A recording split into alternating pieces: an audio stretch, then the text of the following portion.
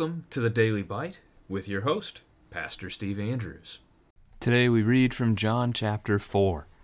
Now when Jesus learned that the Pharisees had heard that Jesus was making and baptizing more disciples than John, although Jesus himself did not baptize but only his disciples, he left Judea and departed again for Galilee. And he had to pass through Samaria. So he came to a town of Samaria called Sychar, near the field that Jacob had given to his son Joseph. Jacob's well was there. So Jesus, wearied as he was from his journey, was sitting beside the well. It was about the 6th hour. A woman from Samaria came to draw water. And Jesus said to her, "Give me a drink," for his disciples had gone away into the city to buy food. The Samaritan woman said to him, "How is it that you, a Jew, ask for a drink from me, a woman of Samaria? For Jews have no dealings with Samaritans." Jesus answered her, "If you knew the gift of God and who it is that is saying to you, 'Give me a drink,' you would have asked him, and he would have given you living water." The woman said to him, "Sir, you have nothing to draw water with, and the well is deep. Where do you get that living water? Are you greater than our father Jacob? He gave us the well, and drank from it himself, as did his sons and his livestock." And Jesus said to her, "Everyone who drinks of this water will be thirsty again, but whoever drinks of the water that I will give him will never be thirsty again. The water that I will give him will become in him a spring of water welling up to eternal life." The woman said to him, "Sir, give me this water, so that I will not be thirsty or have to come here to draw water."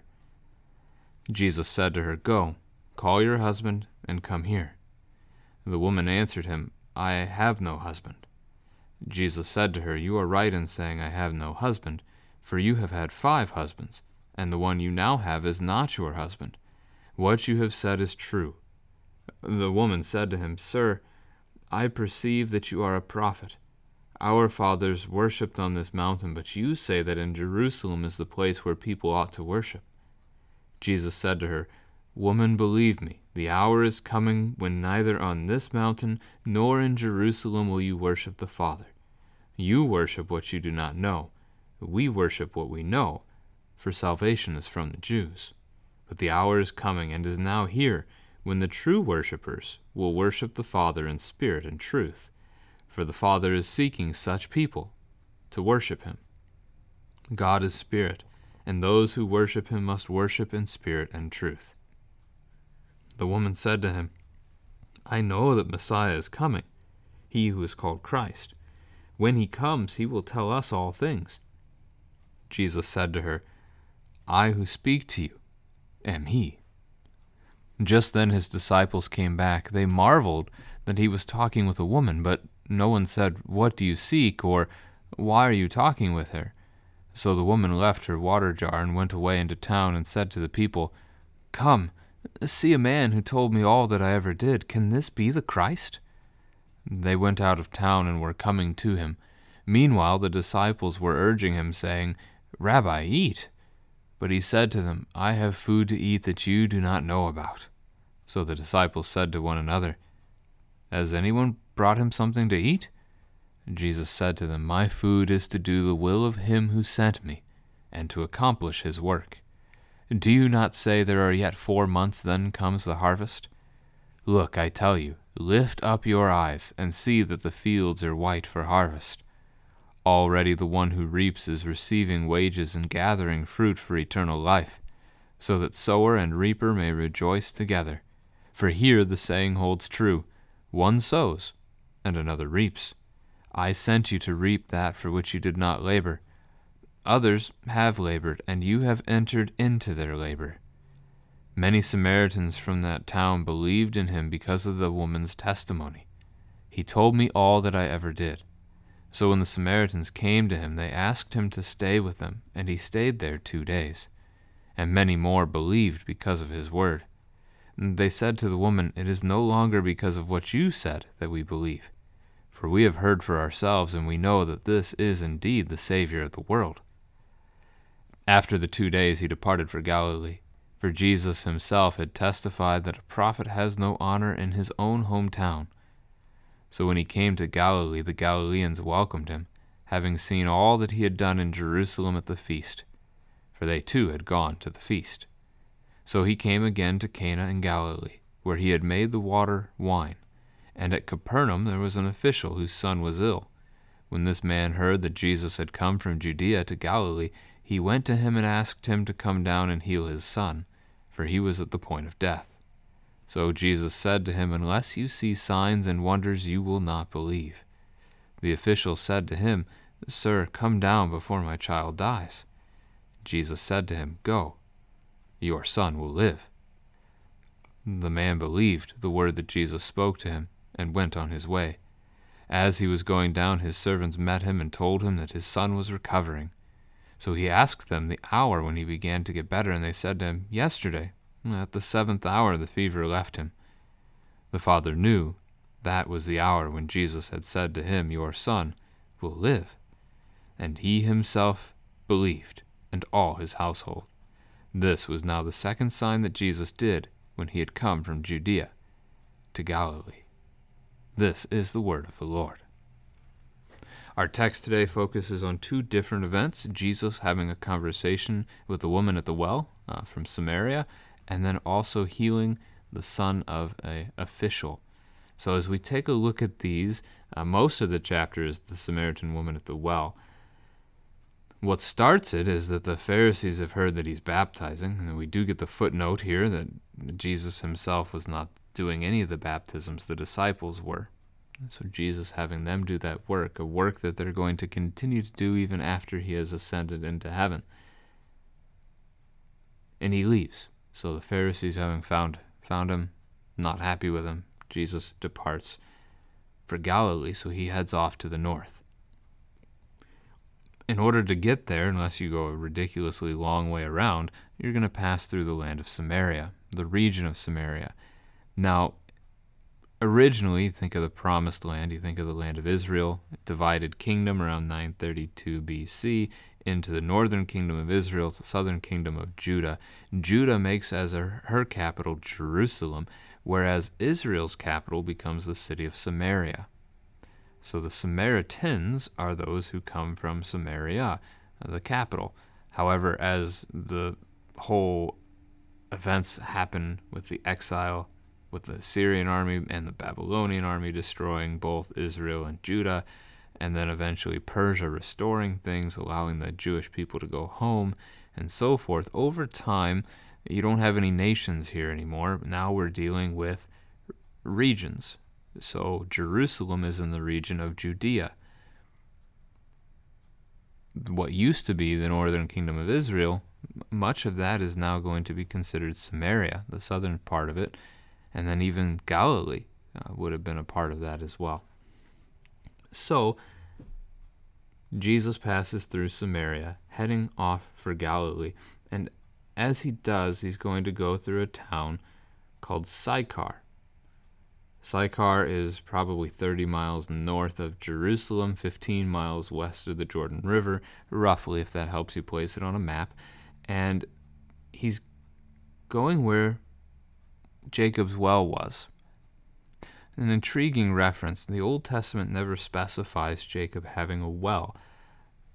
In the book of Genesis, in chapter 33, verses 18 and 19, we see Jacob buy a chunk of land from the Shechemites, from Hamor and Shechem, the father and son there. It is believed then that in Genesis 48, when Jacob is near death and he gives a piece of land to Joseph, his son, Genesis 48, verse 22, that it might well be that piece of land that's being discussed, and that is then the point of conversation here as well. So Sychar basically is just east of Shechem, to the west. That's the kind of picture we might be able to put together of this. We also learn that it is the 6th hour, which means it is roughly noon, the hottest part of the day, the start of the hottest part of the day, those afternoon hours where the sun is at its peak. And at this time a woman comes from Samaria to draw water from the well. This is abnormal. Not for a woman to draw water from a well. That's normal work for a woman to do in their culture. But the time of day, to do it in the heat of day, is not common.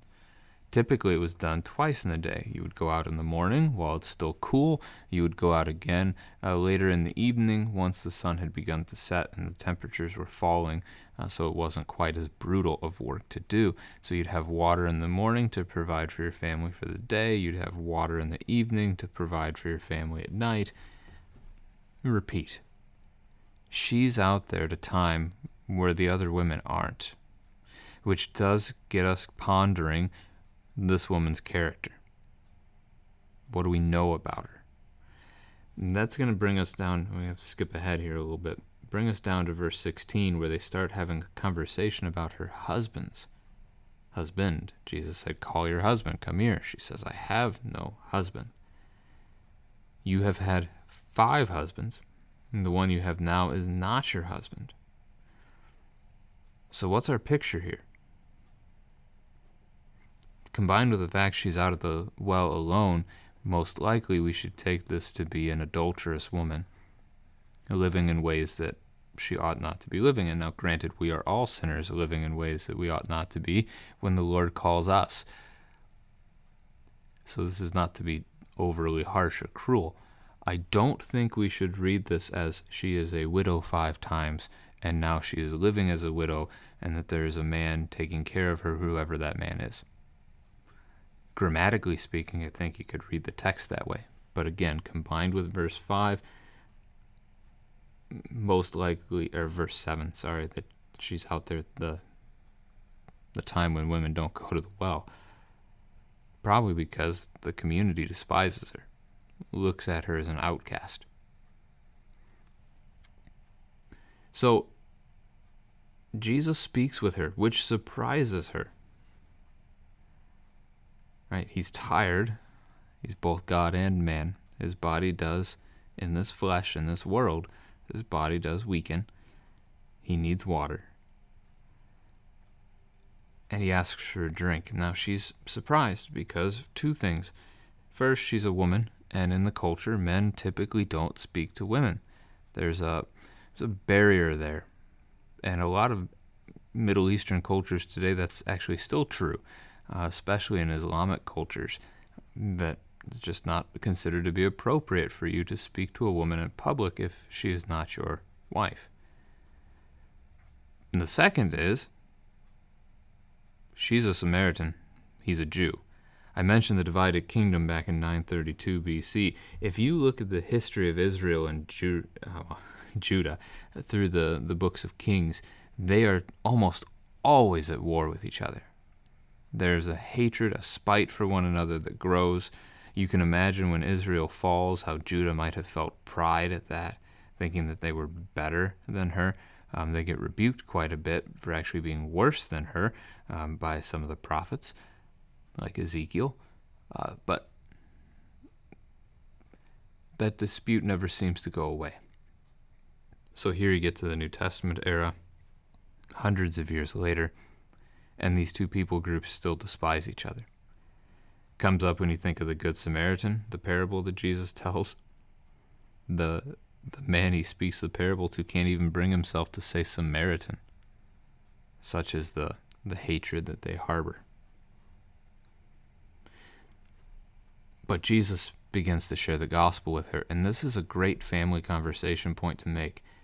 Are there people you would rather not share the gospel with? Because you don't want anything to do with them, you don't want to speak with them, maybe you don't even want to see them be forgiven. That was Jonah's problem. If you go back to the book of Jonah in the Old Testament, especially chapter 4 is where that gets revealed. That was the issue at hand. Could be a worthwhile conversation. That we are not to have enemies, we are not to seek vengeance. We are to love all people because God has created them, and Jesus has died to redeem them, and we are to share that message, that good news. They may still reject it, but we love them anyway. We share it with them. A great conversation between the two as Jesus talks about the idea of living water. That's going to be pointing us to baptism, to a living water that grants faith. God has created faith in our hearts through water and the Word and the Holy Spirit being poured out upon us. She asks if Jesus is somehow greater than Jacob. The answer to that would be yes, that he gave them this well. How could Jesus give them something better than what came from Jacob? That's because he's God, and he'll reveal that to her here by the end of the text, by the end of their conversation together.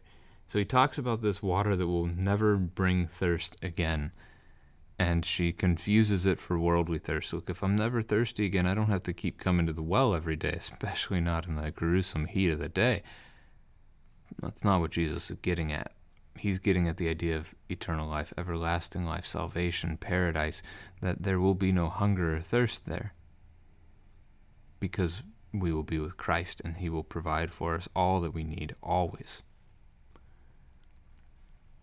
So after their conversation about husbands, Jesus is going to then have a conversation with her about worship. She figures him, having been able to say what he did, that he must be a prophet. And then she talks about worship, that her fathers, so the Israelites, used to worship on this mountain. So where they are, it's a mountainous region, and they used to worship God there.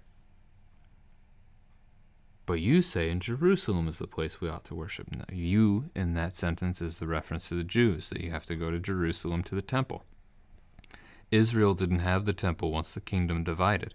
So they worshipped at various high places, and typically it was pagan worship that was going on. She doesn't seem to have that backstory too well. Jesus corrects her, though, telling her that the time is coming, neither in that mountain nor in Jerusalem will you worship the Father. The hour is coming, it's now here, where true worshipers will worship the Father in spirit and truth. Salvation is from the Jews. So the idea pointing here to Jesus himself, again, that he is the Savior, his name means he saves, and that he will rescue her and all people from their sins, that she will worship him not on that mountain or Jerusalem. Jerusalem's going to be torn down, but that the church is going to be scattered abroad. God's people will worship him all around the world, but ultimately, again, paradise here in view, that we will worship him forevermore before his very throne. She says, I know that the Messiah is coming. When he comes, he will tell us all things. And Jesus responds, I who speak to you am he. A very bold, very strong statement there. And she immediately leaves her water jar behind, right? That's why she had been at the well in the first place. She goes back to town. She tells the people she thinks she's found the Christ. And they come out to meet him. Having met him, they are going to invite Jesus to stay with them for a couple of days, which he will. I'm skipping ahead a little bit, yes, but we'll come back to the disciples' conversation here in just a moment. And many more end up believing in Jesus, not because just the woman said so, but because of his word, because they heard him preach and teach. This is Romans 10, as Paul talks about faith coming by hearing. They recognize that this is the Savior of the world. So he'll leave from there, he'll head for Galilee, which was where he was going when the chapter started, and he will pass by his hometown. Verse 44 just kind of skims over that event, with no one respecting a prophet in his own town. And he comes to Galilee in verse 45. And they, having been in Jerusalem for the Passover and the Feast of Unleavened Bread also, they saw his miracles, so they were rejoiced. They welcomed him there. Now there is a conversation between Jesus and the disciples. They try to give him food. He says that his food really truly is to do the will of God who sent him. That is what nourishes, is to be faithful to God and to fulfill his will. And so he then talks about a harvest, that they would recognize the harvest is still months away, but he tells them that the true harvest is right before their eyes. Look, lift up your eyes. The fields, that is the earth, is white, that is ready for the harvest, salvation.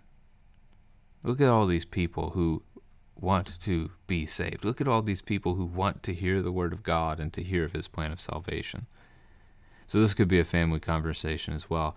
How can I help with the harvest? How can you help with the harvest? How can we share God's word with others?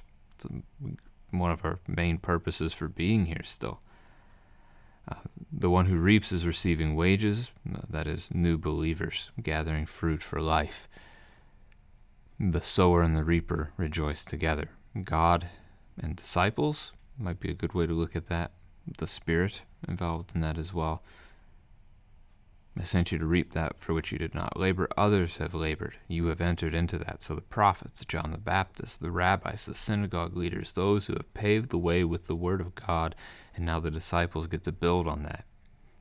Paul will be a terrific example, as that's literally how he does his work. He goes on his missionary journeys, he heads for the synagogue, he shows them how the Old Testament scriptures, the law and the prophets, point to Jesus.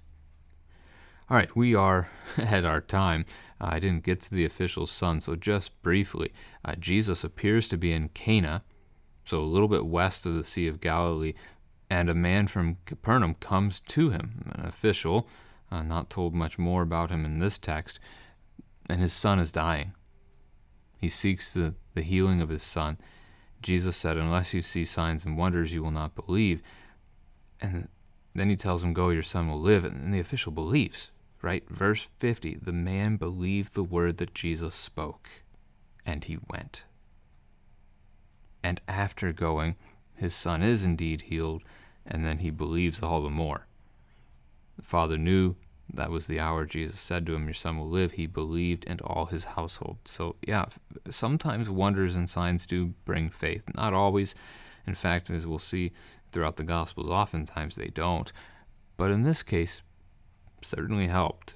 He believed the word, and then that miracle that followed strengthened that faith for him and his family. So it takes him a little time to travel because it's miles away, several miles away, probably in the 15 to 20 mile range. So it's several hours of walking at the least.